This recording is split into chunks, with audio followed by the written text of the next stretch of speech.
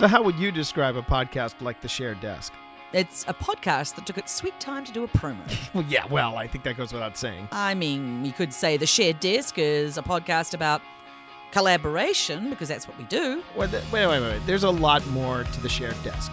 You got our Loot Crate Looky-Loo. Oh, what's in the box? And then what we're doing when we're not writing, usually it's pretty nerdy. Nerd! And then there are the drop-ins. Has the whole world gone crazy? Yes, there are drop-ins. And we love having guests on the show. It's The Shared Desk after all. And if it's Katie or Lauren, you get some lovely singing as well.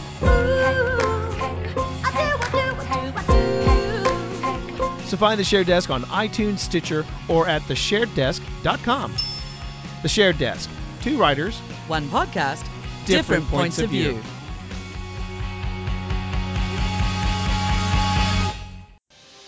Greetings from TG Geeks Webcast, where Ben and Keith, the 2 gay geeks, talk about all aspects of geekdom and nerdery.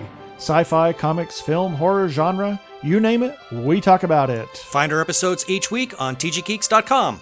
Visit our Facebook page, TG Geeks Webcast. On Google Plus and YouTube, look for us as 2 Gay Geeks. You can tweet at TG Geeks and at the 2 Gay Geeks. Or call our feedback line at 469-TG-GEEKS. That is 469-844-3357. Happy listening. Peace. Cheers.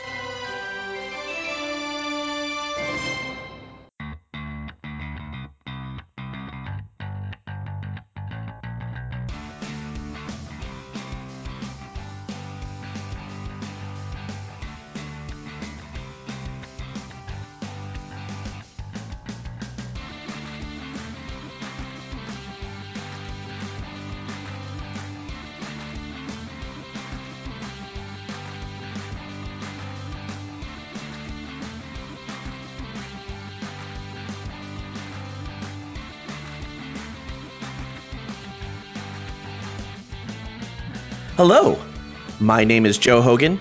Many of you know me as Epic Grays in various video games and social media.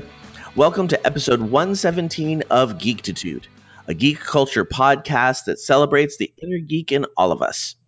Today, I'm very excited to be once again joined by my wonderful co-host Ray Vargas. How you doing, Ray? I'm doing great, Joe. Super excited to talk about the latest comic book movie that's out. It seems like we're getting so many of them these days. We're gonna have a very busy summer. Is there a lot on the dock for the summer? Well, isn't like next week Solo? Oh God, you're right. Yeah. Yes. So we're gonna have a lot of movie coverage over the next several weeks. All right. That's like I feel like that's my wheelhouse. So I'm always excited about doing these with you. Well, and it's gotten to a point where as I'm leaving the movie, I'm like, okay, can't wait to talk to Ray about this. I almost messaged you on Friday night after Deadpool. I was like, you know what? I should just save it for the podcast. Absolutely. So we're going to dive right into our weekly geekery. Both of us have been exceedingly busy, so I don't know how geeky we've been, but what have you been up to? Well, actually, so a week ago, I celebrated my friend and coworker's birthday, Christian Ramirez. I think I've mentioned him on the podcast before. We also share a studio with our other coworker, Gloria, so we see a lot of each other. And he's slowly come over to really enjoy the Marvel films lately, especially. I mean, to be honest, they have been getting better, I feel like. So It's kind of easy, for people that maybe didn't have the time for Captain America, the First Avenger, I don't blame them for not really getting on board until, Guardians of the Galaxy and, especially Thor Ragnarok and stuff. So he mentioned in the office that Thor is, his probably his favorite character just based off the last couple movies, which I certainly agree with, and I can understand where he's coming from. And so I knew his birthday was coming up, so I did some research. And I got him a hardcover graphic novel of Jason Aaron's, the beginning of Jason Aaron's run writing Thor: God of Thunder. Okay. I've heard good things about it. I've read, online people kind of saying what a great storyline it is, and so it was something that I kind of had been wanting to check out. But I thought, this would be a good gift for Christian because he likes Thor, and hopefully this will kind of like pick up where the movie's left off in terms of his like enjoyment of the character. And he's just based on him raving about the book. made me want to check it out. So I started reading it this week, and holy shit, it's really good. Like it's really entertaining.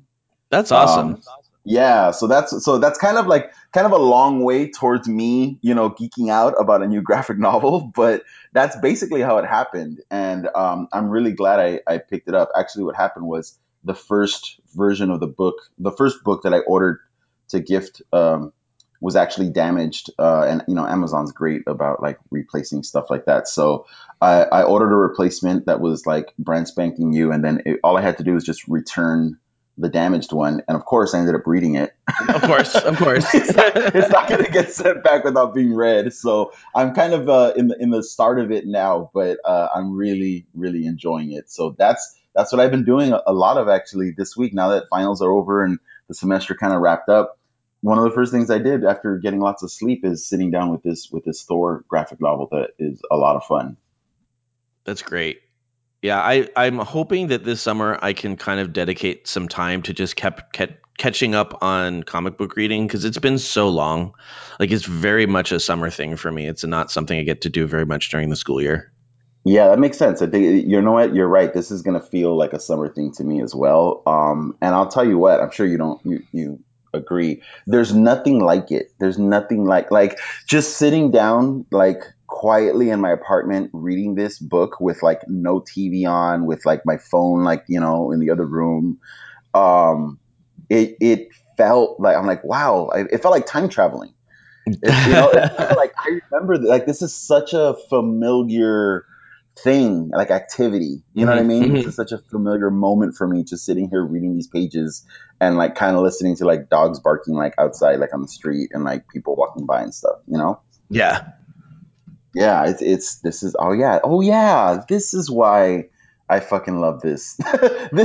this is why I'm such a geek, and I spent so much time growing up reading these comics, and why I'm so excited about these movies. Like it's a nice reminder. that's awesome. Yeah, I miss it, and I'm looking forward to being able to do it more. What I'm planning to do is actually, because I am going to be returning this book to get my money back, but I'm planning to move forward from this book because I definitely am going to want to read books 2 and 3 and 4 and so on, digitally, Hmm. and I'm curious to see what that's going to be like. I know you read a lot of your comics digitally, correct? I do, yeah. In fact, I'm Yes. waiting for the summer, and I've got a couple of things I have to read, soon. And so once I'm done with that, I'm gonna probably subscribe to the Marvel Unlimited again because Okay. they have before you could only pay for like a year subscription. It was like hundreds of dollars. I'm like I can't, but I think they have like a $60 option that doesn't give you all the bells and whistles, and that's all I need is just to be able to read the books. Yeah, yeah. I'm really inspired by how you manage to fit your geekery into your like busy life, because you don't, like, for me it's like if I don't have time to read comics, or get out to a film, that's about it for me. But like you do, like you listen to books on the way to work, you watch a lot of TV, you know what I mean? You Hmm. find you manage to do that and like fit it into your schedule and stuff. So that's something that I have to. That's one of the reasons why I'm looking at doing the digital comic stuff, just because I feel like, oh, maybe it'll be something that I can just do on the go whenever. Like I don't have this comic with me, but I can look it up online. Yeah, well, and having the digital comics help with storage issues, or with a Right.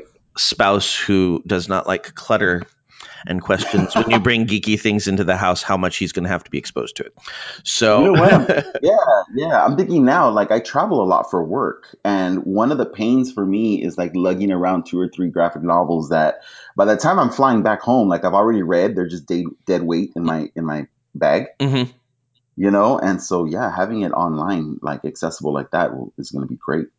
yeah, absolutely. Cool. So So speaking of your how you manage to fit geekery into your life. yeah, well, I feel like this week has been mostly theater geeking out because um I'm trying. Well, we just finished our spring show, and it went really well. And I'm going to toot my own horn here a little bit, just because I did very little with this production. Basically, we do the big musical in February, but then May is kind of like the class show where everybody who's in my elective gets a part. And so I Yeah. have to find these like shows with casts of thousands so that everybody has some sort of substantial something. And Oh, all it really ends up being is um, nobody gets any substantial anything. So I think I'm going to yeah. change how I do that next year, which is a whole nother conversation for another day. But um, the result was I had basically 3 one-act plays with lots of different scenes in them, Mm. and I got to meet with each couple or group or scene like once before this week, and then we practiced the full run through of the show twice, and that was it. Like that's what we had time for. And so basically with me these kids practiced their scenes 3 times, and I had people coming up and saying obviously it's not on the scale of the musical, but one of the best shows that I've put up in a long time. Wow. So So that's not me. That's just me like giving them direction and go rehearse, and them not yeah. having anything to do but rehearse with their partner, and kind of already having a little bit of that, I think, built-in knowledge of what to do on stage at this point. Yeah. So so it's been a very big theater heavy week for me, and along with that, I'm trying to pick my musical for next year because when I was doing In the Heights, they my school hired a tech person. I may have mentioned this on the show before, but he came up to me and he says, "Hey, I'm here to teach film classes, and I'm doing all this technology stuff for the school." He goes, "But I love theater, and it's my first love. And do you need help building sets?" And I said, absolutely. So he kind of took over the set building, and we ended up with an amazing set.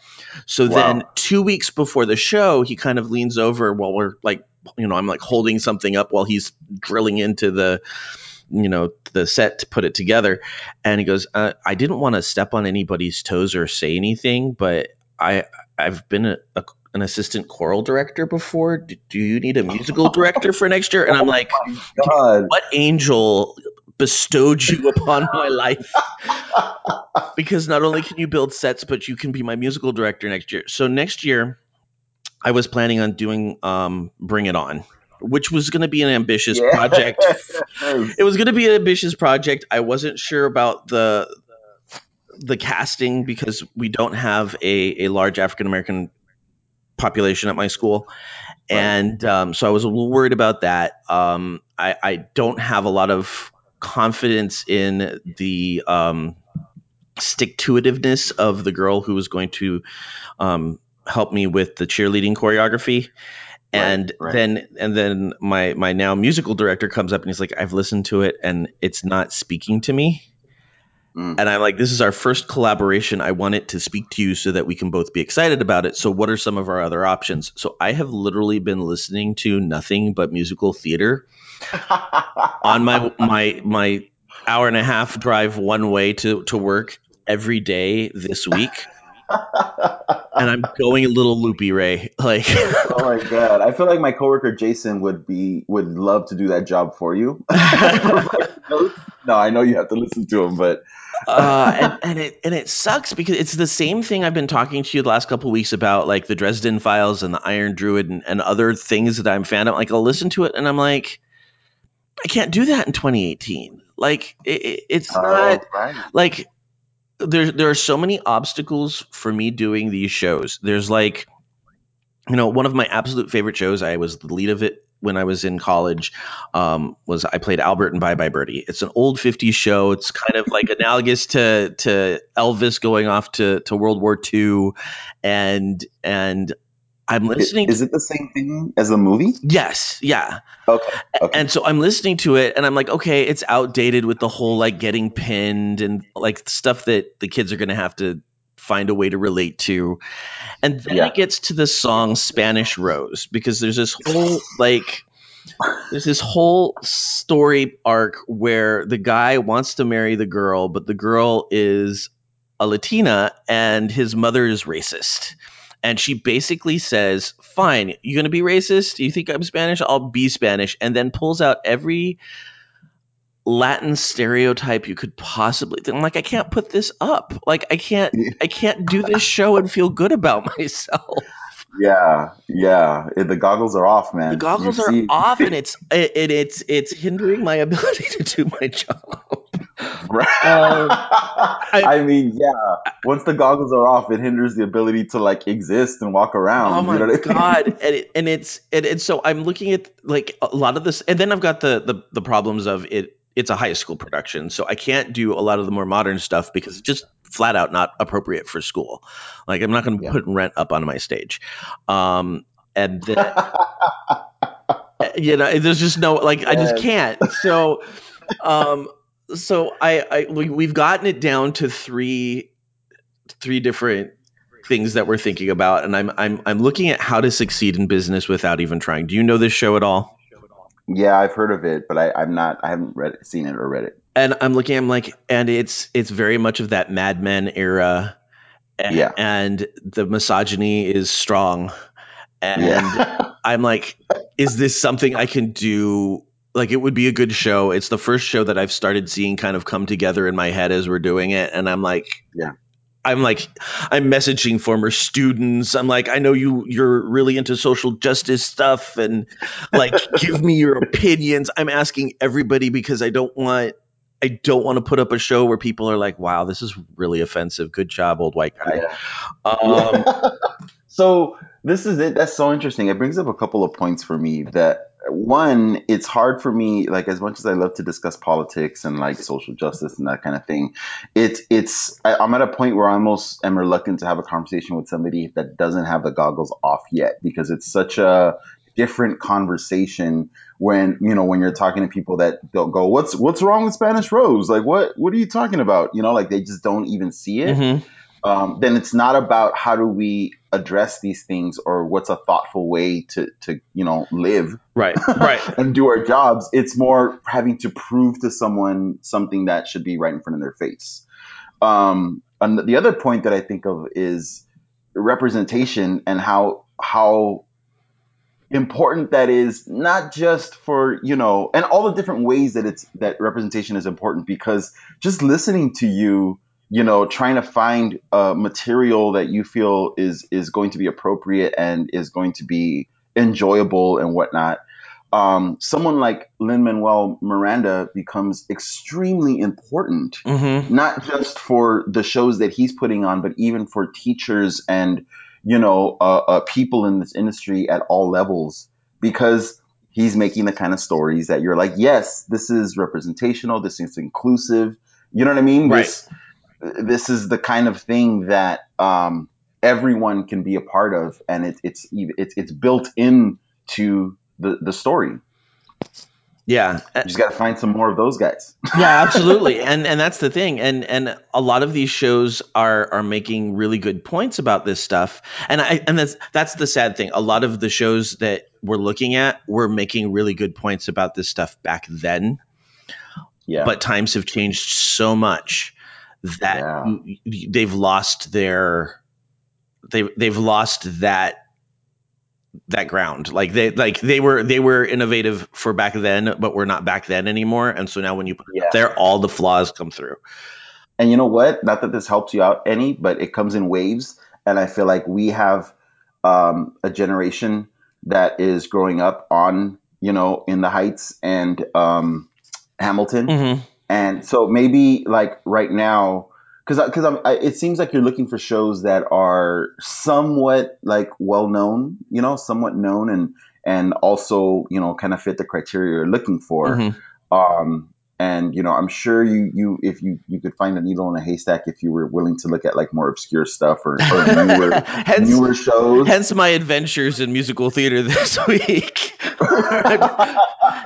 And it's funny because I'm just like I'll get like halfway through an album, and then I'll hit a song and I'll be like, nope, next. Like there's like Yeah, you just never know where it's gonna be. There's been a couple that at least it'll be in the first song. I'm like, there's no way I can do the song. I'm done. yeah. But a lot of it's I am looking for more obscure stuff, but then when you look at more obscure stuff, then the resources to help me as a teacher put it Yes. on are more limited as well. Yes, yes. This kind of reminds me of like I feel like when I got out of art school, I was I grew up in Boyle Heights and was making work that was about my culture and my family's history or whatnot, as a lot of artists were doing, in the communities that I grew up in. But it was at the time, obviously I was really lucky to be able to go to art school and go to a private, BFA program like LCAD and receive like a lot of training that just, really isn't accessible for a lot of communities of color that just, aren't able to afford it. Mm-hmm. And so when I was making the work that I was making after school, um, I stood apart because I was trained and I was like executing like representational work and realistic work, at a certain level.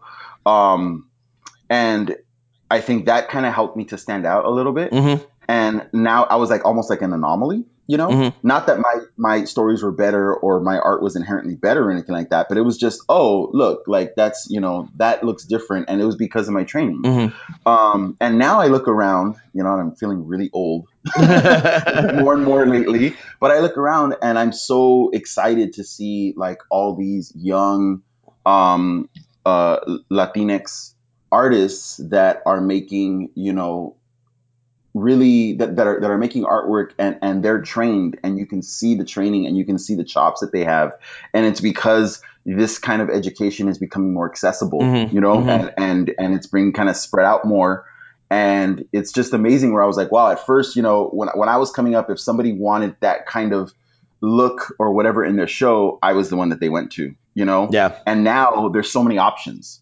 There's so many really good young artists that are like really inspiring to me that are making this kind of work that can, have that tool of representational work or realistic, kind of technique in their toolbox. And so I feel like where right now you're going like, damn, like, In the Heights was great. Where's the next In the Heights? And I feel like it's coming. Yeah. Yeah. It's totally like in the like right now, like somebody's inspired to go to school to study this or whatnot. You know what I mean? Yeah, and I think the way I'm going to handle this one is it is down to three. I'm going to talk to the musical director about how to succeed and say, is there a way we can do this without sending the message to um, the women in our program that it is. I heard somebody he brought up when we were trying to pick different shows that somebody did Guys and Dolls out here, and they got hashtagged Me Too. Oh yeah, I mean, of Yeah, because course. that's, I mean, it is. It's like, Yes, and that's so what it's all about. Like, and yes. so I, it's kind of like, and there's also that idea of like this is history and this did happen and this is Hmm. the way it is. So we don't want to completely hide that. So we're going to look at it. We're going to, I think, bring in a couple more opinions. The overwhelming set of opinions is if you handle it well, it can be a microscope and not something that's giving permission. And Yeah, so yeah, and that's what we're going I'm to sorry. kind of try and investigate a little further this week is this something that we can do without offending people but still giving the kids a good musical theater experience. Yeah, it's a fine line you're trying to walk, and I applaud you for for doing that. I also wonder, like, I don't know what your audience is. I mean, I feel like it'd be one thing. I don't know. Like, do you feel like maybe your audience would be, because it's their children and because they're, so obviously excited to be working on these productions and putting on these shows? Is that a kind of thing where it's like their understanding of, yeah, like this is our options are limited and these are the stories that, we have to tell, kind of thing. Yeah, I think so. And I think the fact that this is going to be so completely different than what we just did. I mean, Lin-Manuel Miranda versus How to Succeed, so completely different in style and aesthetic, in um just Yeah. everything all the way is very much a dance show, which, I've got a choreographer who also is very into social justice. So I was kind of like, only a few of the students know what other shows we're looking at, what Mhm. shows in general we're looking at. And so I told her, and she's going to spend the weekend kind of looking into it and everything. And I kind of warned her, I'm like, I know that this is an issue with this show, and I'm very interested to hear what your take is. And so part of the good thing about all of this is that it's starting conversations. I think it's going to start if we go forward with it, I think it's going to carry those conversations through. Yeah. So, if if it is if it is creating these conversations, I think maybe it's not a bad thing. We just have to be very careful how we put it up, because we don't want to be looked at as condoning like sexual harassment in the workplace, because that's basically what I mean. Yeah. There's a song called "A Secretary Is Not a Toy." Oh my god. Oh my god. So That's so I feel like the misogyny in this kind of hinges on that song and how you present that song. And if you listen to the lyrics, you can see that it's kind of saying, this is wrong and this shouldn't be going yes. on. But It's so cheeky and it's almost like wink wink, it sounds like. yeah, and so we've got to make sure it's not wink wink. And so that's going to have to be a big conversation we have moving forward. A lot of drama teachers I've talked to in various groups I work with have said that there are ways around it, and you have to really just kind of educate the women coming into the show and saying, all right, how are we going to do this so that we are not broadcasting that this is okay. Yeah. Yeah, tell me about it. It's funny because Mad Men kind of walked that line where they showed how misogynistic that era and that those environments were. Mm-hmm. But in a lot of ways, it was kind of a feminist show because of the spotlight, the strong female characters, and it showed their lives and how their reality and how they dealt with that. You know what I mean? And how they were subject to all that. Yeah, and that's what I'm Um, hoping to kind of tap into a little bit for this, if that's the direction we go. These are the things people don't realize, guys. When you go to see a high school production and you talk about, oh well, they didn't do this right, or this wasn't very good, like, and you're criticizing the production as compared to what you've seen on Broadway, just realize that this is what us drama teachers have to go through. Right, right. There's a lot. There's a lot that has to be taken into consideration. And I mean, with the size of the cast, I never thought about, something you mentioned earlier, which was, I want to make sure that they have a huge cast so that, there's parts for everyone. Mm-hmm. I'm like, my God, he's directing an Infinity War every semester. Like, he's having to juggle Civil War like every semester. Good God. It's true. It is very true. And I was very lucky that this year I had a good team of Avengers behind me, so it was good. So with all this going on, you're not listening to your normal literature that you listen to on the way to work.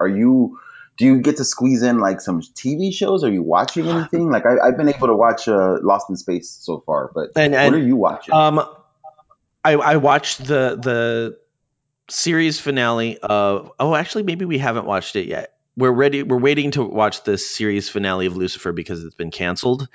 And Okay. it's sad when you look at something and go, it was time. I love that show so much, but the central conceit is this kind of weird, we love each other but not really thing between Chloe and Lucifer. And Mm. this season, I liked everybody but Chloe. I feel like Chloe didn't have any characterization beyond Lucifer's like desire. Like, Oh. like she was Lucifer's love interest, and that was basically it. She was kind of a pawn that got played between all the different characters, and to me, it was like I liked the stories about all the other characters more than I liked the central story. So it was time. Yeah, it's like that Ross Rachel thing, man. Like it only it only provides certain, how do I put it? After a while, it's diminishing returns. Yeah, that and Secret Identities, like those are the two story. I just don't want to see them anymore. Hmm. Like either get together in a relationship or don't.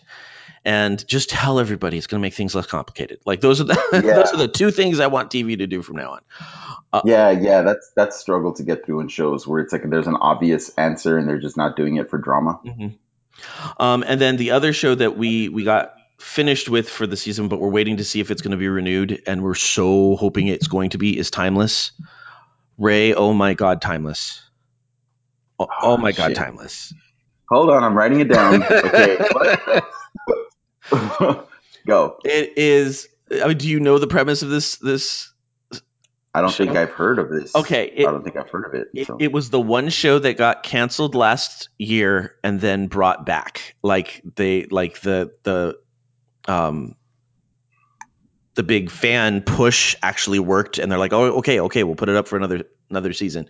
But it's basically the idea that there is a organization that is going through time, trying to change it to kind of further their agenda. And I mean, like scary fascist kind of stuff. And then there's another group that is going and trying to stop them. So every week they go to a different place in history, and they do something to try and make sure that it doesn't get changed. And so, they've talked about all sorts of, like, it's very good at looking at our history and what it really was and who was really important and little things about different people you never knew. And mm. it's fascinating, and the cast is amazing. And then and I think it was T Morris from well, I'm just gonna say from the interwebs, but he's been on this show. He's an author. He has several podcasts of his own. You can hear him advertising his show at the end of this one.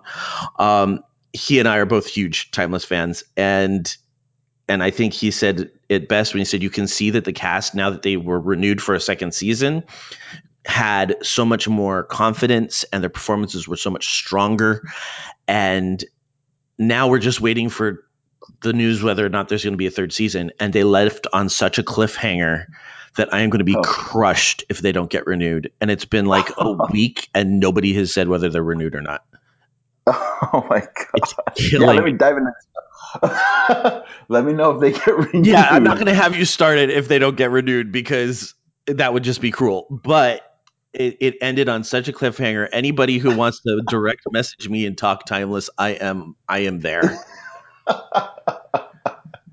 That's cool. That feels like a story idea that has kind of seen, we've seen certain iterations in comics and books and stuff. That's pretty ambitious to build a TV show around that idea, because I mean, traveling to different times and stuff, like there's a lot going on there. Yeah. Well, and the pilot of the Time Machine is African American, and he basically says in the first episode that they're trying to convince him to take them back in history. He's like, you don't understand. There is no time in history where I am going to have a Yeah, good time of it. Like you yeah. don't understand what you're asking me to do. Okay, I'm gonna have to check this out. Yeah, it's really good. Cool. So wait. So you caught up. You watched the season I finale watched the of season that. finale of that. Mind blown. Mind Oh, blown. cool. Like I was so upset that I would have been upset if it had just ended there and I knew it was going to be renewed, because then I would have to wait the entire summer to see the next episode. But Yeah. now that we don't know if it's going to be renewed or not, it's one of like 6 shows that hasn't been told whether it's being renewed or not. It's driving Yeah. me nuts. Like I check every day. Yeah. Oh man. So now you're like, I hope I have this thing to look forward to at the end of the summer, Exactly. as opposed to, oh no, I have to wait. Yeah. Wow. Cool. You have so much. You're like, I'm just in awe of like how much patience you have for the shows that you watch. Like you're so giving. You're so, you know what I mean? Like you just like, you'll stay with the show because you want it to be good and you can see the potential in it, and to have these canceled must be really tough on fans. Well, I mean, there's been so many that have been canceled, and I'm like, no, but Yeah. you just kind of have to hope, and you have to give them their Yeah. numbers. Like if you're not watching, it's certainly not going to succeed. Yeah. It's like when there was a certain creative team that I loved on a certain comic book title back in the day, and then before they even got to really get their story going, they're changed to a different creative team. And I'm like, damn it! Like, I was digging their take on these characters. Yeah, Yeah. cool, man. All right. Well, we're going to take a quick commercial break, and then we'll come back and we're going to talk about Deadpool. And you had the very cryptic response of, I have thoughts and I want to know what they are. So we're going to be right back to find out what those are. I'm Void. And I'm Beej. And together, we're the Geek to Geek podcast. Well, we make it.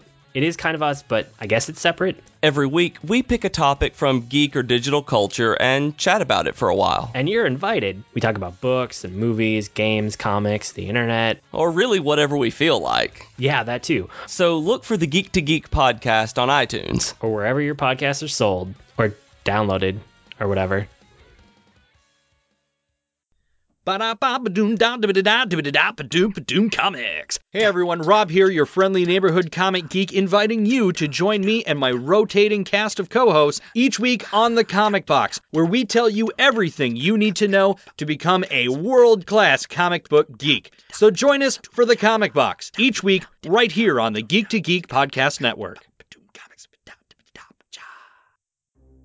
Hi everyone, I'm Katie. And I'm Chelsea, and we are the hosts of Tea Time with Katie and Chelsea. We are two best friends who love pop culture and talking about pretty much whatever we want. Katie! Yes? Stop thinking about Zac Efron and tell our future listeners what some of our latest episodes have been about. Well, we've talked about Zac Efron. No, get it together, Katie. Fine. We've talked about fan fiction, classical literature adaptations, favorite TV couples, and so much more. So grab your cup of tea or whatever your drink of choice is and download our podcast today. And we're back. And I just want to throw out there a couple of things. I know that Rob is going to be publishing his last episode of the Comic Box this coming week. Episode 100 will go live, and so go ahead and check him out. He's not going away completely. He is going to come back and do our weekly geekery podcast, which we're very excited about getting started. And his episode 98 is kind of a secret little pilot. So if you want to go in here, me and Rob, Katie from Tea Time with Katie and Chelsea, and Void from the Geek to Geek podcast, go check out episode 68 of the Comic Box, because that's kind of what he will be doing after a little bit well deserved and well earned break that he's going to take, I think, over the summer. And if we can, my hope is that we'll get him to do his prep episodes with us, because he's usually so good about kind of previewing a comic book movie before we all go see it, kind of get us set up for what we're looking for. And he did have a wonderful conversation on episode 60 or 98 or 99 rather, where he cast everybody as the Avengers, everybody on the network. I caught a little bit about that on Twitter, I think. Yes, because he challenged us to do the same thing. And I threw out there that that Void was Nick Fury, because he kind of brought us all together, and Beej is Captain America, because he's he's so inspiring with runningshoes.tv and just in general. Rob is Iron Man, because he creates all sorts of fun things on Slack and posts them for us so that we can get through the day. Katie is Hawkeye, because she's kind of the grounded heart of the group, and we both absolutely obsess about Jeremy Renner, so I knew she wouldn't have a problem with being Hawkeye. Since Chelsea is in Ireland, she's our mysterious international host, so she's out there being Black Widow. Nice. I cast myself as the Hulk, because while I present myself as very mild manner, I'm really just always angry. Oh my God, that's perfect. See, like a lot of people, anybody who actually knows me, they're like, "Yup." At Ray, I cast you as Thor, because you're not on Slack with all of us, so you don't join into conversations. But So that kind of makes you feel like you're off having your own adventures. Oh, I was gonna say I'm on Asgard, or I'm making sense of the Infinity Stones. So when you do join us on Slack, I expect it to be heralded by Bifrost and be as impactful as Thor's entry into Infinity War. Oh man, yeah. Afraid to say anything. Hashtag join Slack. Join Slack. So Deadpool, I watched it yesterday, and I so much squeeing, Ray. Like I couldn't possibly have squealed in joy more. Yeah, this is the X-Men universe we all deserve, but are not Yes, getting. it's exactly what I was like. I left that show going, okay, forget all the other X-Men movies. Let's just have Yes. 20 Deadpool movies and let them just cover the X universe that way. Yeah, yeah, which you can kind of see they're kind of like wishing as well. They're, they can't. How much harder can they hint at that with that one shot, which is like my favorite shot of the whole film. Well, before we talk about that shot, I'm going to remind everybody this is a spoiler cast. We are not going to hold back anything. We are going to tell everything that happens in this show. So make sure that if you haven't seen it, that you pause, come back to us after you've seen it, and you should go see it like 50 times because it's amazing. Spoilers, yeah. A lot of the jokes I really enjoyed built off of jokes that started in the first film. And Mhm. so this particular scene that I really loved was one of them, where in the first film he talks about why only Colossus is present at the X Mansion, and what is it? I'm not What's her even going name? to try. Negasonic Teenage Warhead. That's what it is. That one, yes. So which I love. I fucking love that name. But he makes this joke about, well, what's the matter? Can't the studio afford any other X-Men? Like, why is this place so empty? And so he starts riffing on that same joke in this film. And you're going along, and I'm laughing because it's still funny. And then you get that shot of like the entire X-Men like slowly closing the door behind him. He doesn't see any of them. And like, Brilliant. yeah, it was so good. I yelped out loud, like in the theater. I saw Beast. I'm gonna have to see this movie again, but I saw Beast, I saw Quicksilver, and I saw someone in a wheelchair, but I couldn't tell who was playing Oh no, it was the Professor whole. It X. was the whole class. It was the whole cast. Oh, that's I don't know awesome. if it was actually all of the actual actors, Mhm. but it was the entire cast. It was like Okay. they had Storm in there, they had Nightcrawler in there. I don't know that they That had was awesome. Mystique in there. Yeah. It's just like, please, please, and then the way, again, spoilers, the way they handled Juggernaut, I thought was great. Oh my god. Okay, so that's what like more than anything else, Ray. I think you talked about how you almost cried during Wolverine or X-Men 2 when Wolverine kind of did the whole like he went all out Oh yeah, and just yeah, had when that he moment. Berserker, yeah, rage in the mansion when it gets attacked. Yes, Okay, yes. so I had that same moment when I realized that Colossus, who is my favorite X-Men of all time, was going to fight Juggernaut. And they did the bus. Like if you Google, I'm pretty sure if you Google Colossus and Juggernaut right now, the classic Juggernaut hitting Colossus with a bus is going to be one of the pictures that comes up. It's iconic. I Nice. was so like I was like my husband put his hand on my leg because I was like freaking out so much. That's awesome. Yeah, it's funny how I'm really interested in how they're handling these characters because this is obviously a Deadpool, Cable, Domino centric story. And those characters are handled a certain way. Like Cable and Domino are updated from their comic book versions. Mm-hmm. And yet, when they include Colossus and Juggernaut, they're not updated. No. They're very much like almost 100% comic book versions of those characters. And I think those are interesting choices that they're making there. Yeah.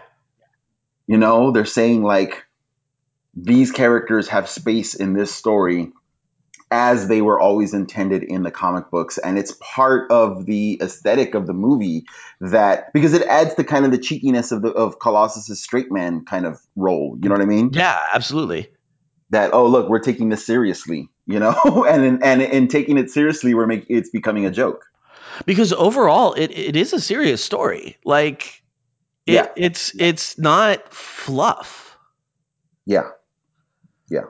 So what was your? We got ahead of ourselves with a couple of moments that we really liked. Yes. What was your overall reaction, like your takeaway or whatnot? Well, I think I said it in that we just need constant Deadpool movies, and that's how we need to explore the X universe, because that it is the X movie that we have wanted forever. Yeah. Yeah. How about you? So you liked it? Yeah, I love. I very rarely go see movies more than once. I really want to go see it again. Yeah, I'm all in for this universe and for how whatever, whether it's because I know Ryan Reynolds was co-writer on this one. Mm-hmm. But this take on these characters, I feel like it's movies. It's an MCU version that is still faithful to the comic books. Mm-hmm. And like instantly at the end of this movie, I'm like, well, the Fox's X universe or X-Men franchise is obsolete. Yeah. It's just that's it. It's done. That being said, I felt like this was definitely a part two, and kind of some of the problems that come with a part two, usually that sequels are known for, I think were evident in this film.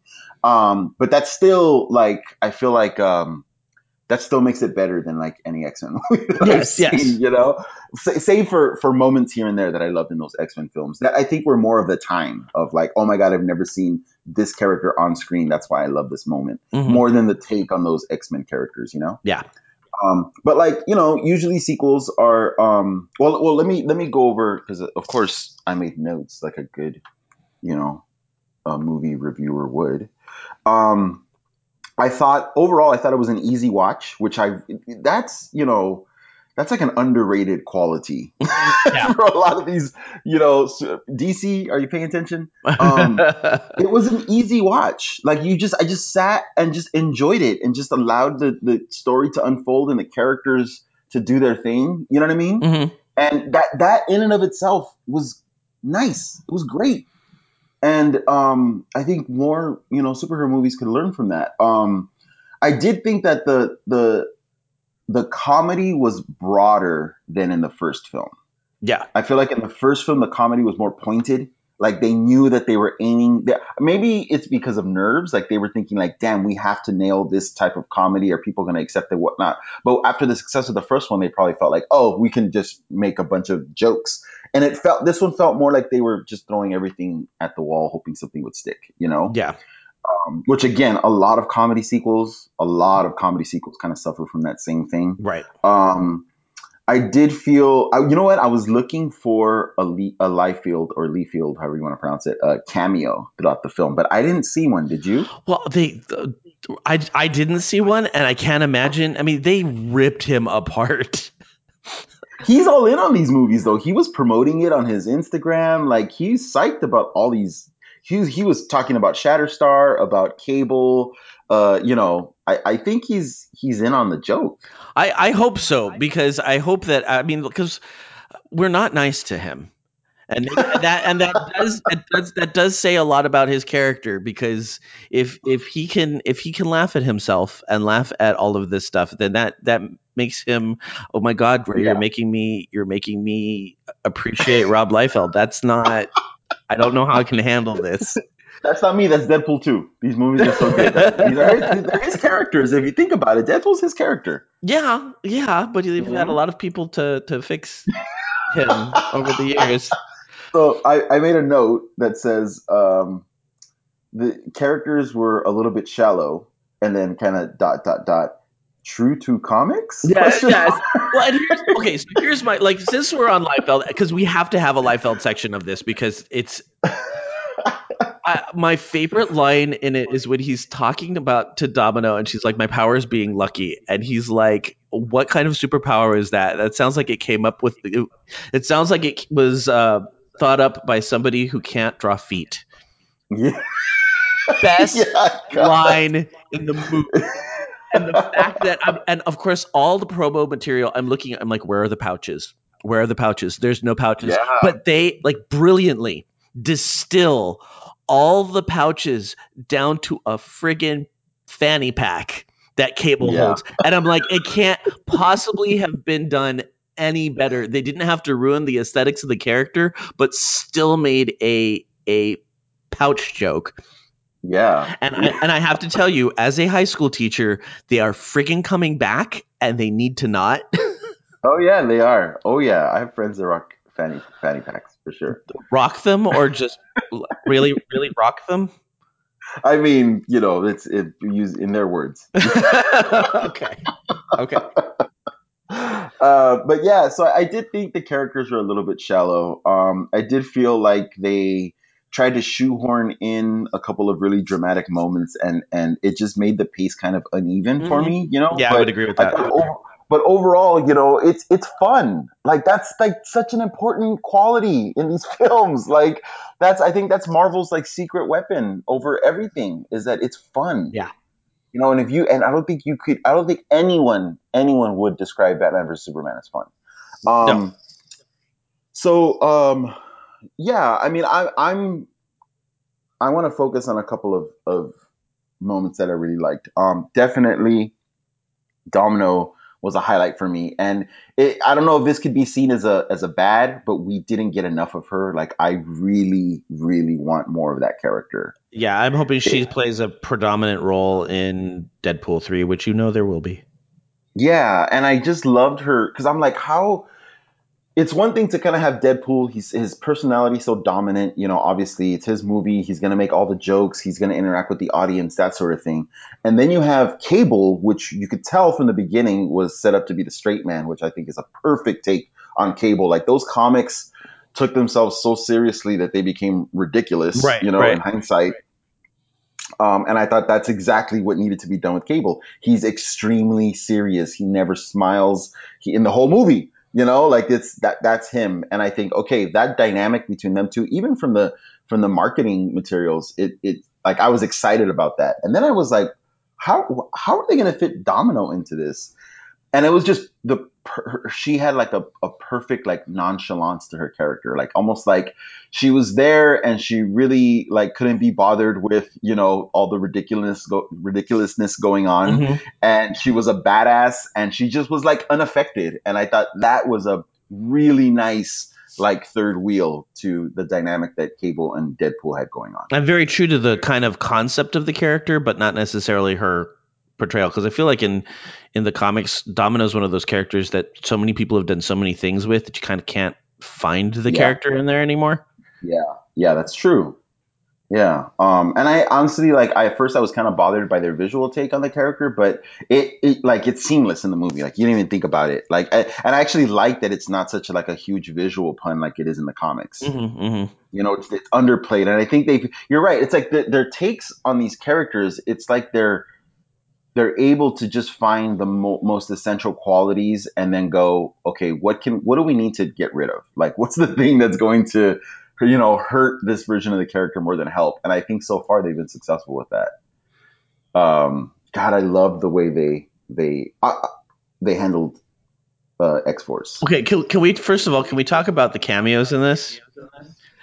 Yeah. Have you looked at the IMDb page?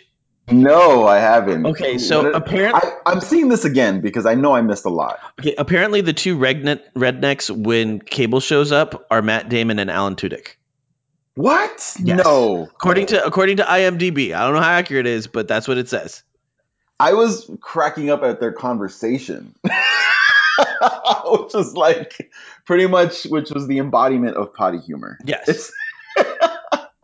and then the Vanisher in his short moment is Brad Pitt. Yeah. Oh yeah, I knew that. I didn't know that. I was one. like, I know that's probably somebody famous. I have no idea who it is because it flashes too fast. Yeah, that was Brad Pitt. I saw that one. The Vanisher. The oh Vanisher. My God. That's why I was. People were like every time we saw the Vanisher's parachute harness, like every time the audience was just roaring. Like it was so ridiculous and so well played. Yeah, it was. Yeah, absolutely. I love that the normal guy. What was his name? Joe? No, his name was Peter. Joe. What is it? Peter. Oh man, I really, and then he goes back and saves them, which is nice. But I just loved how they handled X Force. I love that they made like, I was wondering. I wonder if fanboys are going to be pissed at like how they handled some of these characters. The fact that they're just taking it so far that they're totally just like demolishing like every expectation. I love it. Like, I mean, I don't. I'm one of those people who, if you get rid of one of my characters that I love for no good reason, I am very angry and bitter. Again, the Hulk, always angry. Yeah, But the fact that they used it for comedy, and I mean, like, Shatterstar was perfect. Like, yeah. you couldn't have made him any better. Like that is the best the character is going to be. So just let him die. Like, you. And you know what?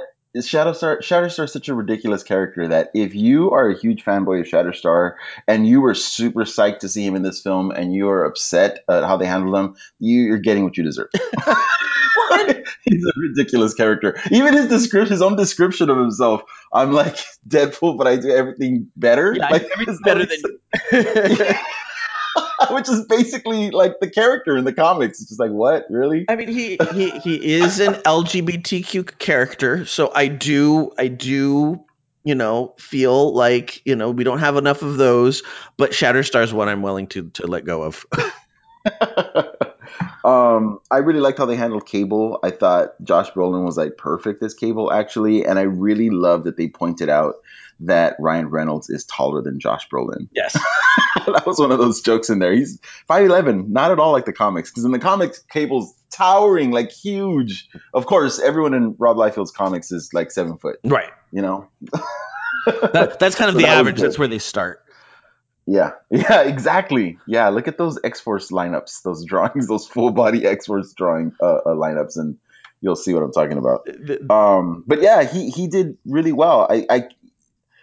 I just love this franchise's take on these characters, and um, he had kind of like a Terminator vibe to him, Uh-huh. right? Like coming from the future, and they didn't say a lot about him. His character just kind of showed up out of nowhere. And he was like obviously like seeking vengeance for something. He had like this ominous, like foreboding kind of quality every time we would see Cable before he actually confronted Deadpool. Yeah.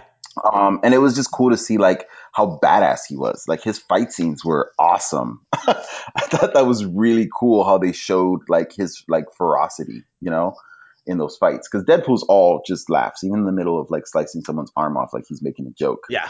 And like Cable was just like all business. And it was done and handled like there was a little bit of the 90s cartoon aesthetic, I thought, with the way the time Yeah, travel worked. I don't know, it just, there were so many points that were just spot on in this movie. yeah, um yeah, I still can't believe, like, how you're going to, what type of movie you're getting when they go to get Russell, and not only is Russell Rusty Collins from the X-Force, former Morlock character, but they yeah, used the one, like he is referred to as Fire Fists in like one comic in X Factor, like back in the 70s or something like that, and that's it. Like, that's the only time that he's ever and that's what he calls himself. It's yeah. like, I think most people who haven't listened to Jay and Miles explain the X-Men would even know what this is, but it is Right, actually a thing. right. Yeah. There's so much out there. There's so much information. There's so much material to pull from the X-Men titles over the years, and so much of it is ridiculous that it's perfect for this. It's really, really like there's so much you can. There's so much fodder, Mhm. for these kinds of references and jokes, and it's really nice to see that they're using that with Deadpool. God, I wish more people did this. Yes. I mean, in the prison, the guy comes up. He's like, Black Tom Cassidy. When in the hell did you ever think Black Tom Cassidy was going to be on film? Like, Oh my when? God! When did you Yes, I don't ever know. think that this was going to be a thing? When did I ever think I would be excited about Black Tom Cassidy in a movie? Like, who gives a shit about Black Tom Cassidy? But just the fact that they would do that and they would go there, I screamed. I was like, "Oh my god, I know that character." Yeah, really well Oh. done with all of these references. I really wished that it's like the first part of the story just for me took forever. Yes. Like there's good stuff that I know is in store for us. Like, what do you like? Stop with this. I was really annoyed by the first arc or the first act. Sorry. Well, and then there's a lot of moments there where they take the joke too long. Like the joke just doesn't, it falls flat. Yeah. Like the baby legs, like it had moments, but for one bit to have moments, the bit went on too long. Oh man, I really like the baby legs bit. I like parts of the baby legs bit, but there was like it was like 15 minutes of baby legs bit. Yeah, well, the scene had a lot to accomplish. Yeah, but that was kind of my note about the humor being very broad. And I've heard people like talk about this. Like I think I was watching an interview with the people who made The Hangover 2, and they were just like, you just have this, you feel this pressure to deliver more of the same thing, but then at the same time, it's almost like with a comedy, with a sequel to a comedy, you're either going to give the audience the exact same thing you gave them in the first movie, Mhm. which the trap there is they're going to say, oh, it's just the same thing. It's just the same. Why did they make this? It's just the first movie all over again. Right. Or so then you say, okay, so then the pressure is to make this funnier, but you don't want to change it too much because the audience is coming back for a part two for a reason. Right. So it's almost like a no-win scenario to make a part two or a comedy sequel because you don't want to give them just the same thing, but then if you change it too much, they're not going to be satisfied. So you just try to give them more of like double what double the jokes that the first movie had. Mhm. And I think that's where the really broad comedy comes from, where it was like a joke every 30 seconds. And you're just like, dude, we just needed half of those, keep the most biting jokes that are like really skewering whatever it is, whatever, your target is. Cause they had, like I said, they had plenty of fodder for that from these ridiculous ass comics that we also happen to love. Yes. So, And I'm speaking of there is always the set of jokes that you get as a fan. I don't know what this says about me or my dislike for Liefeld, but I have spoken about him so much that without prompting, my husband got the person who doesn't know how to draw feet joke. oh, wow. Has never read a Oh, Liefeld comic at all and got the joke. I was very pleased. He's come a long way. Liefeld kind of holds a funny place in my memory because, I mean, I started collecting comic books for the art, and looking at some of his drawings, just like, oh my god, like, hello, like I'm an artist, like that's you would think that would be like the just like reason enough to just write him off and write his comics off. But I have to admit, like when I first started collecting comics, I loved Rob Liefeld for the same reason that he got so popular and so famous. Mhm. It wasn't until later that I realized, oh, like once I found good comics, I realized that those were bad Yeah. comics. And so it's a kind of thing where it's almost like Rob Liefeld is a shameful part of my past, but it's still part of me. You know what I mean? Yeah. Like it's I can't just like completely write him off because I mean obviously look at where Deadpool is now. And I think he did have like a huge influence, but I just like I feel more ashamed when I look at those drawings than you look at those drawings and you're like, ugh, that's disgusting. Like you're just full ridicule. For me, I'm like, oh god, I thought those were good drawings at one point. Like, oh my god, I collected half of those issues. I read Youngblood. Well, here's the thing that hopefully this makes you to feel a little bit. Everybody has something in their past that they look back at and go, how did that? How was that a thing? Yes, congrats, Rob Liefeld. You're that part of my but yeah, I thought, besides the story kind of lagging in spots, I thought the ending kind of dragged on a little bit too. That's definitely a joke that I felt was overplayed, which is like, okay, we get it, he's not really dead. Yeah, You know, yeah. like but other than that, I thought overall like it was just fun, and I wouldn't mind seeing it again, especially because I know there's a ton of stuff that I missed. Yeah.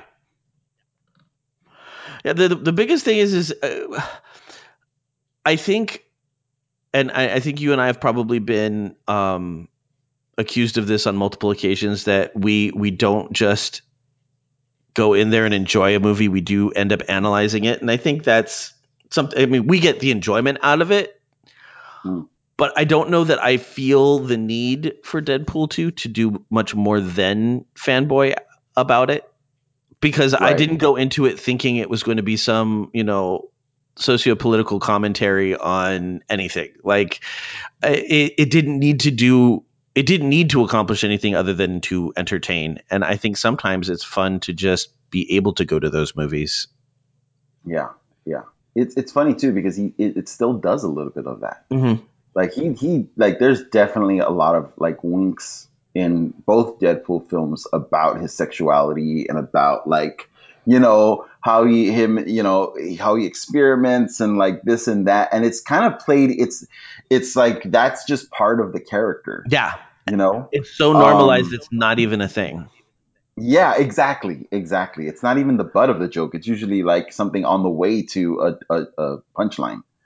Um, yeah, I was iffy about the whole like, okay, of course the girlfriend has to die. Of course the female character from the first film has to die in order to motivate the lead male character. Like, what are we gonna do with this? Where are we gonna go with this? Right. And you could tell that's where the first act was going, which is another reason why I wanted it to just like hurry up. Like, Mm-hmm, let's mm-hmm, go. mm-hmm. Let's get to the funny stuff. Deadpool doesn't need to be anything but funny, Right. And the more weight, the more dramatic weight you try to give the character, it's just like I feel like you're diverting the story from what its strengths are. Yeah.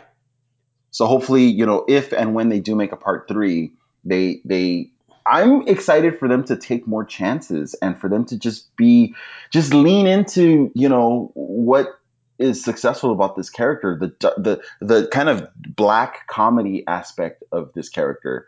I think the violence in the first film and in this one are both well placed, Mm-hmm. but in this one, because of the broader comedic aspects, it felt like, oh, okay, like that's kind of a weird juxtaposition. Whereas in the first one, it was like, oh, I can't believe they're going there. I can't believe they're doing that. Yeah, it was more novel in the first one. And the second one, I honestly thought it was a little bit more played down as far as the violence goes. Like they didn't linger on it. They didn't make it as big of a deal. It was just in passing. Huh? Yeah, yeah. There was lots of limbs flying. Yeah, That's for but it was kind of like there's limbs flying, but it again, it was that so cartoony. It was cartoony violence. Yeah, that's true. Um, where do you think, like, where does this character go from here? Like, what are potentials for the next story? Because they're taking it so far. He fucking took down Green Lantern and like shitty Deadpool in the Wolverine. You know, like, how much further can you take this? Well, I think that the beginning of Deadpool 3, you're gonna either find some sort of time traveling ramifications that he has to deal with, or there's just going to be like a reason why nothing has happened. Like, they're gonna get rid of that MacGuffin, and it's gonna be done. Like, it's gonna be one way or the other. Either the whole next thing is gonna be about time travel, or Mm, it's gonna be, oh, the machine doesn't work anymore, we're done. yeah, yeah. But I honestly think it might go, because they made such a big deal about the time travel thing, that they're gonna play on the ridiculousness of continuity issues in X-Men. Like, I wouldn't be Oh, surprised if right. we get there's isn't there a comic book about different types of Deadpools I wouldn't be surprised if there from the was. Secret Wars? I'm going to look this up, because I think that's where we got Gwenpool, Oh, which that's I right. also think might be a great thing for Deadpool 3. Yeah, because they have to do something, because honestly, if it's more of like if it's if part 2 was 2 times what Deadpool 1 was, I don't know that I'm down for 3 times what Deadpool 1 was. Like they have to, I feel like they have to do something different at this point. this is it's so hard too because Deadpool 1 was like it did revolutionize a lot. It was like an R-rated comic book film. You know, the jokes that they made and the images that they put up on screen and the way that they took down, you know, the seriousness of the self seriousness of like superheroes in general. Mm-hmm. It works the first time because that surprise element is there. I think they did a really good job, you know, with this one. But that being said, like that's it. Like I feel like there's only so much you can do going forward with that same kind of approach. Yeah, and I think maybe they were trying to transition away from that a little bit in the movie. I think like they kind of like I do feel like this was kind of a stepping stone version of what we could potentially get in the future. Yeah. My big takeaway was definitely the X-Men. Yeah. Yeah, no, I don't disagree. I would like to see him and Colossus in a full relationship by the next movie. I think that's where they're going to end up taking it. Yeah. In one of the, I think it's in the Ultimate Universe, Colossus was gay.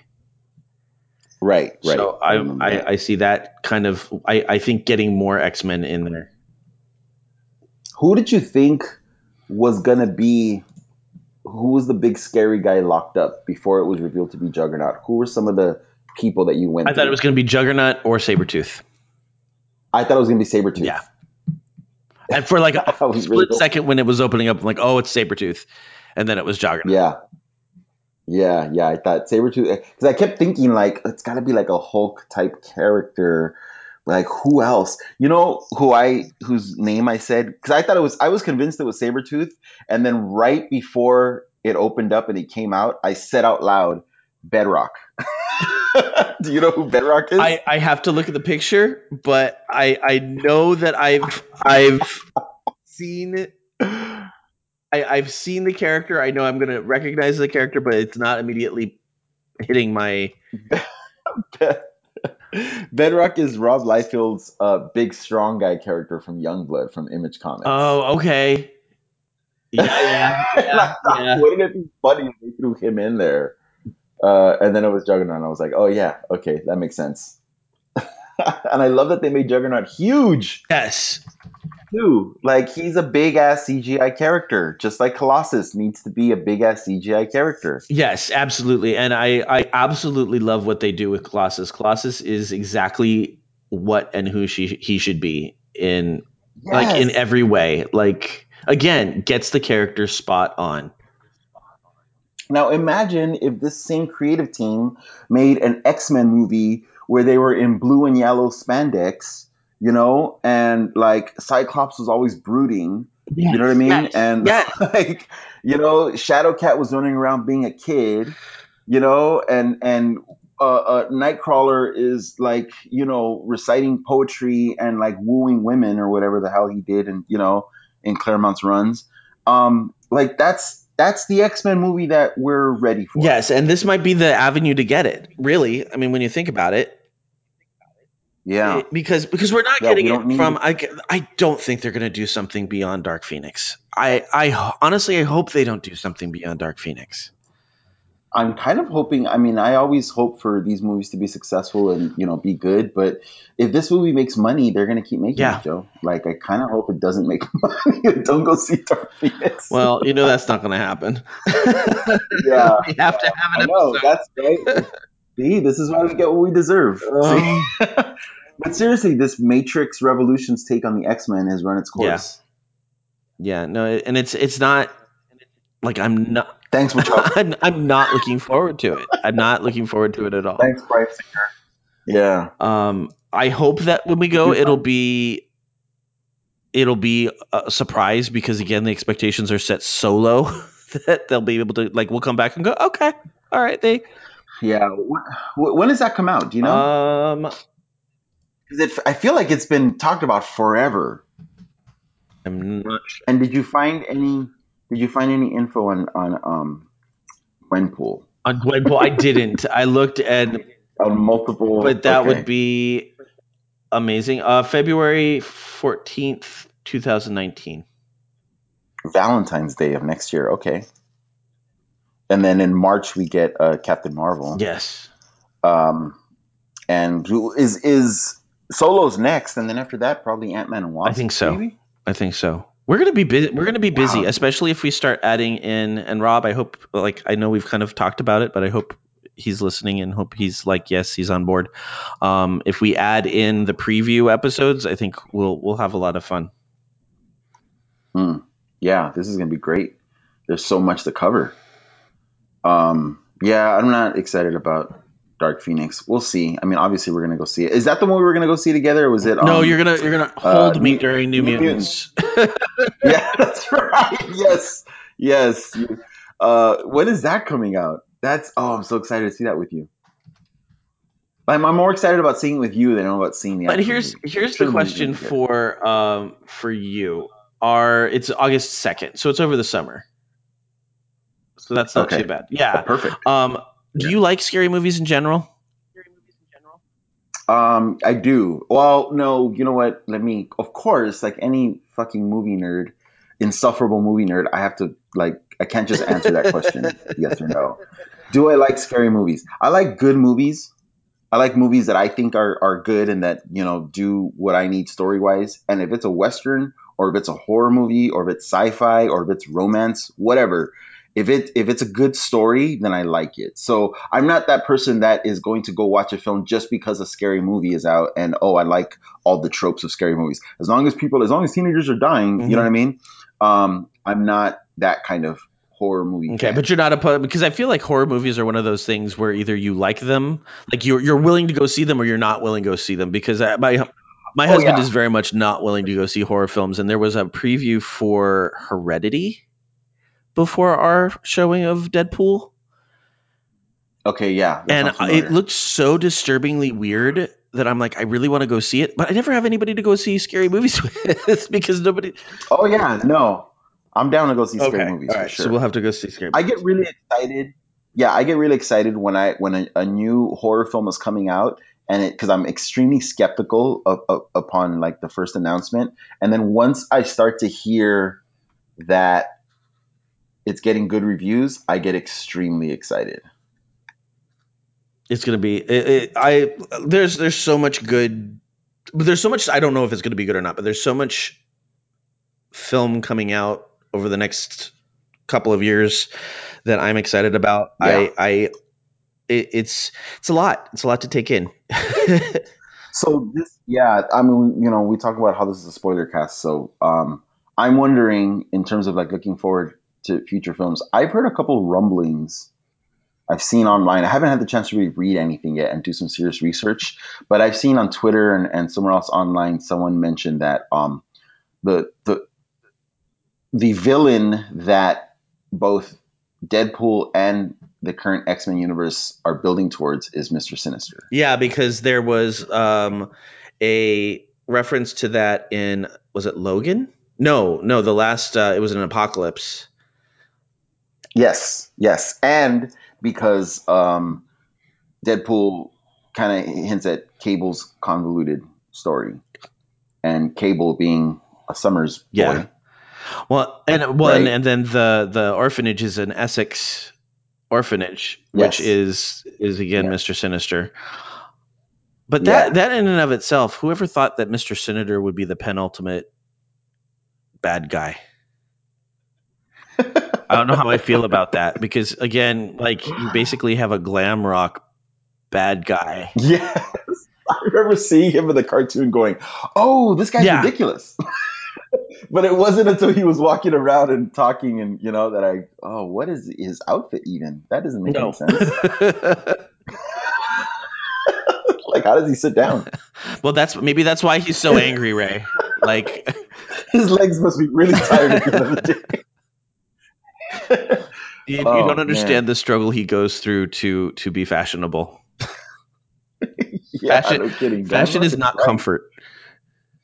Okay, but then that makes Mr. Sinister like the perfect villain for Deadpool? Yeah, then. it really is. He because they can just make fun of him. So the faster that they can take Deadpool and make him the X-Men gateway, the better off we will all be. That was another person I thought maybe I would have been very impressed if it was Magneto. I didn't think it was going to be, but there's for a split second where I was like, I would be very impressed if this was like Michael Fassbender, if he was actually did a cameo that nobody was expecting. Yeah. When is Fox going to get to the point of desperation where they're going to start to weave these two franchises? I think they've passed it. Okay. Yeah. Okay. Yeah. I mean, I could see that. I could see them already sort of prepping audiences for that. It would make me a very, very happy person. Yeah. No kidding. That's really that's what needs to happen next, and then just let Marvel do Fantastic Four justice, and we're all good. Yeah. Did you hear that it sounds like the Fox thing's not going through? That somebody came in and got the company out from under Disney? Yeah, I heard that there's kind of I haven't heard any definitive news yet, but they're saying that there is another major player kind of in the ring now. Yeah. That's a bummer, man. I mean, I don't know. I at the same time, we're all kind of, regardless, we're all moving towards the Ministry of Entertainment from 1984. It's going to be just this huge Big Brother conglomerate thing that controls everything, all the media we consume. Yeah, pretty much. But there's got to be a silver lining there somewhere. Fantastic Four movies, man. Just give me my comic book movies, and sure, no problem, Big Brother. We'll watch from our Ireland in New Zealand. Yeah, that's right. Yeah, spoilers. All right, man. Anything else we haven't covered that you wanna throw out there? No, man. I mean, I feel really spoiled by when movies like this come out. We complain a lot when the Justice League comes out or whatnot. But when a movie like this, Deadpool is such a. I mean, I know he's a lot of people's favorite character growing up, but in terms of the bigger scope of the Marvel universe, he was never a huge major player, Yeah. which I think was the whole point of Deadpool Kills the Marvel Universe, that What If special. So it's just really cool to see that we can get a movie like this, a franchise like this going that does this character really well, straight from the comics, really good stories, and just more importantly than anything else, just so much fun for the audience. Absolutely. So yeah, keep more of these, please. Yes, please. I'll sign up for those. All right. Any shout outs this week? Yeah, you know what? I'm gonna give a kind of a belated shout out because I did mention some young artists that I'm really inspired by. That I actually, it's too many to list right now off the top of my head. But I'm gonna send you some of that info, links to their work. So if people want to go on the website to check them out, they can do that. Yeah, please. Yeah, go ahead and throw them in the show notes, and we'll make sure that they get up there. Okay, so follow the show notes, the links to the show notes, and you'll see who my shout out is to this week. Very cool. Along those lines, I'd like to send a shout out to a set of students. Well, basically all the women, both alumni and current students that I have been talking to about theater lately, because they provide a very important perspective that I'm trying to take into consideration, because I don't always know that they are getting that chance to weigh in on that kind of stuff. And so I very much appreciate how much they're willing to be patient with me and and smack me in my privilege. So I'm just want to thank Ms. Ghana and Marturia and Desiree and Micah, because they are always they were my four go-to ladies to kind of give me a perspective that I don't always have. Super important. Yes.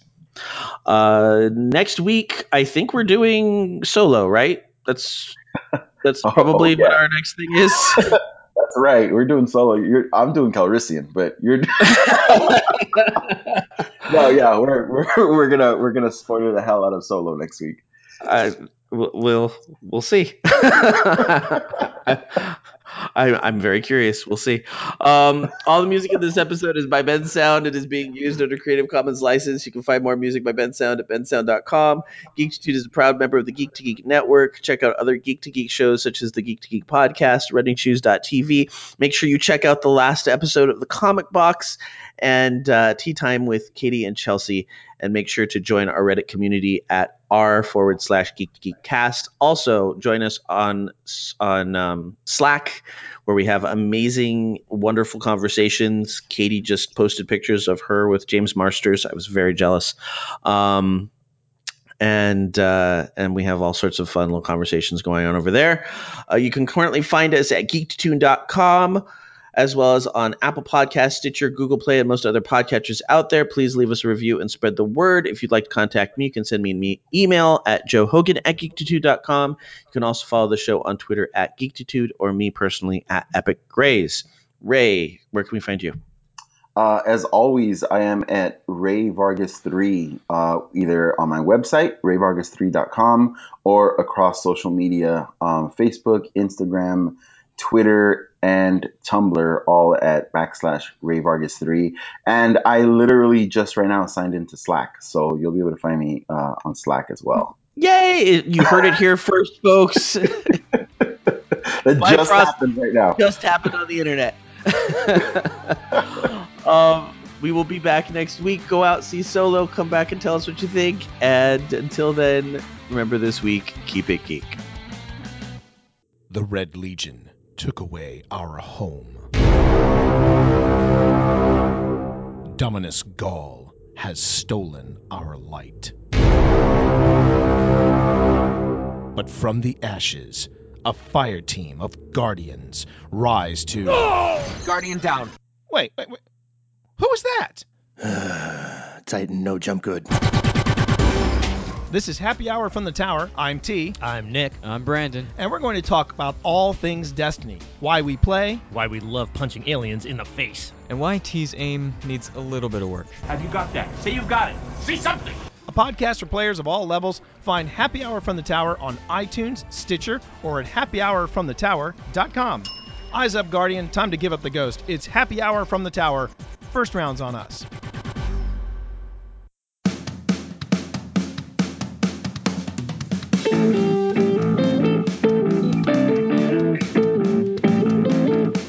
That theme song means it is once again time to promo the Geek Wolfpack podcast. I'm your Papa Wolf, Nick Kelly. And I'm your Mama Wolf, Stacia Kelly. And I'm Thermal Wolf, Brandon Kelly.